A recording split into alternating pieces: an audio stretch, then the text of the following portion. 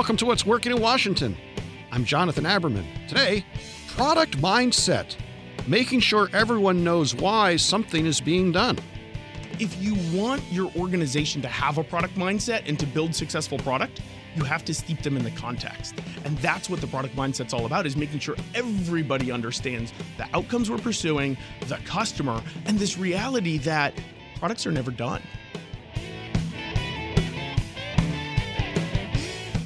What is a product mindset? It's often been said that a region is ground zero for consulting and selling time by the hour. How do you change your business to make something once and sell it again and again? That's really what a product mindset is. Well, how do you make a product? David DeWolf is the CEO of Three Pillars Global, and he's here in our studio because he has co-authored a book called The Product Mindset: Succeed in the Digital Economy by Changing the Way Your Organization Thinks. I'm a big proponent for us doing more product here in town, so I want to get David on the show to talk about the product mindset. David, thanks for joining us. Yeah, thanks for having me, Jonathan. It's great. Absolutely. You've been part of this region for a long time, and you're really trying different ways to drive the region forward. Why did you fall to this idea of the product mindset? First of all, talk to me about what this actually is, and what does it mean for businesses? Yeah, the reality is when you're building product, the mindset is different than doing other things. And what we have found is that there's three fundamental things that are different about digital product than other types of software that people are building. And those characteristics matter. And so what the product mindset does is it defines those characteristics. And then secondarily, it puts forth the principles with which you should be thinking in order to guide your judgment calls. And so it makes this idea of nebulous product really specific. I often find that the biggest difference between a product and selling services is actually getting yourself in a situation where you can sell the same thing again and again, Sure. but also create something that demand for what you want to deliver exceeds your ability to deliver it. Yeah, right? No doubt. I call it almost tearing some clothes off to get at something, right? Well, you are getting to the heart of one of the principles of this product mindset, which is you have to build to need. You have to build to things that the market and your customer actually needs. Not only they need, but they will pay for. Right? And that is so important because when software developers or product managers are working, so often we get caught up in this idea of requirements and just building software. We forget the overarching objective of we can't hypothesize what somebody needs. We need to get out and actually witness what they need and help them figure it out. That's how you build a product that resonates and expands throughout the market. I think in some ways what's happened is technology's become such a gee whiz kind of thing that becomes interesting in itself that we forget the technology is just a tool. That's right. To create something that people care Well, about. you just hit the nail on the head, because what we have found over and over is that true innovation is not invention. It's not about technology for itself. And it comes at the intersection of two needs. The first one is you cannot forget when you're building a product that there are business outcomes that you are driving towards. And often in today's customer-oriented world, right, we hear about design thinking and customer experience so much, we forget the business aspects of it, that I have to build a product that's profitable.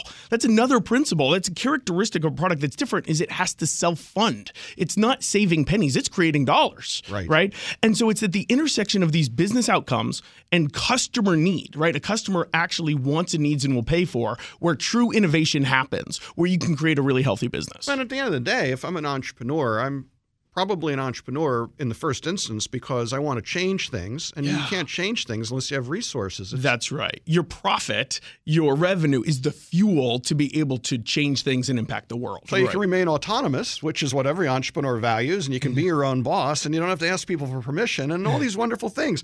Right. You know, so here in town, so many of us interact with the federal sector in some way. It is by far the largest source of revenue that many of our technologists use to start businesses or grow them and exit them. How does this product mindset play out in the world of government contracting and requirements? How does it play out where the customer is the government rather than the private sector? Yeah, that's a great point. We often come back in the product mindset and we look at what ultimately is it we're trying to get to, and it is building to outcomes. And so in the commercial world, we talk about what is the ultimate outcome you're looking for? Is it revenue? Is it market adoption? Is it market share, right? What is that measurable objective that we're building towards? I think you can do the exact same thing in the government world. I think you can look at, right, what is the big word in the government? It's mission, right? What is the mission? Let's define and be specific about the outcome that we're trying to produce, and then let's measure it and make sure we're working towards it, right? Because product these days, especially these digital products, are all about navigating to get to success, right? We hear about pivots, right? And those types of things. Well, to make pivots, you have to know what your end destination is so that you know whether or not you're on track. So I would say let's start first and foremost, what's the primary goal? What is that outcome we're pursuing? And let's build towards that. You're a technologist, and you've built a lot of things at 3Pillar over the years, you and your team.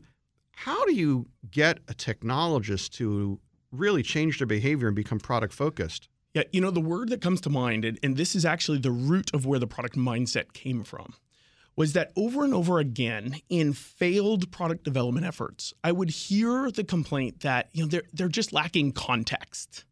And it was described about engineers most of the time, but I heard it all over. And what we found was that if you steep an engineering team, if you steep user experience and product management in the context, in how does this business make money? And what does the customer want? What is the market? What is it that we're buying? They will make judgment calls in the moment that are oriented towards those outcomes you're pursuing.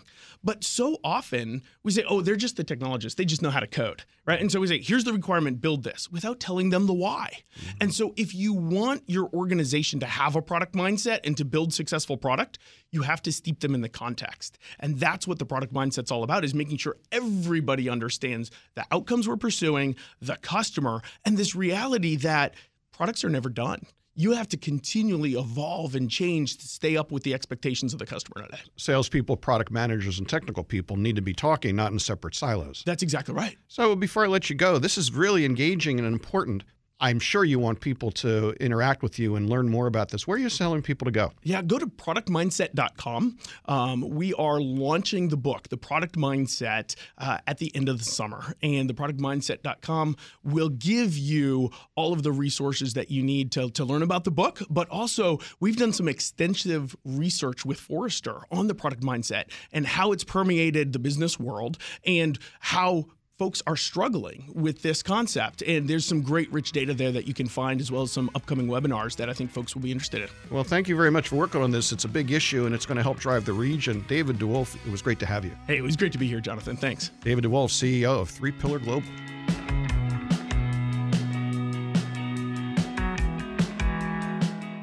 Thank you to the Greater Washington Board of Trade. The Greater Washington Board of Trade represents leading businesses, nonprofit organizations, and academic institutions, and has helped shape the development of our region for over 130 years. Visit boardoftrade.org to learn how a Board of Trade membership can help your organization succeed in this rapidly changing marketplace. Thanks to Orrick, an international law firm that focuses on technology, energy, and infrastructure finance. Clients worldwide call on it for forward-looking commercial advice on transactions, litigation, and compliance. Learn more at orrick.com.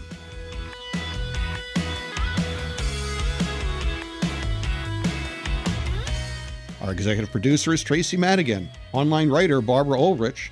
Music provided by 2 DC region bands, 2 Car Living Room, and the Sunbathers. I'm Jonathan Aberman. Thanks for listening. See you next time.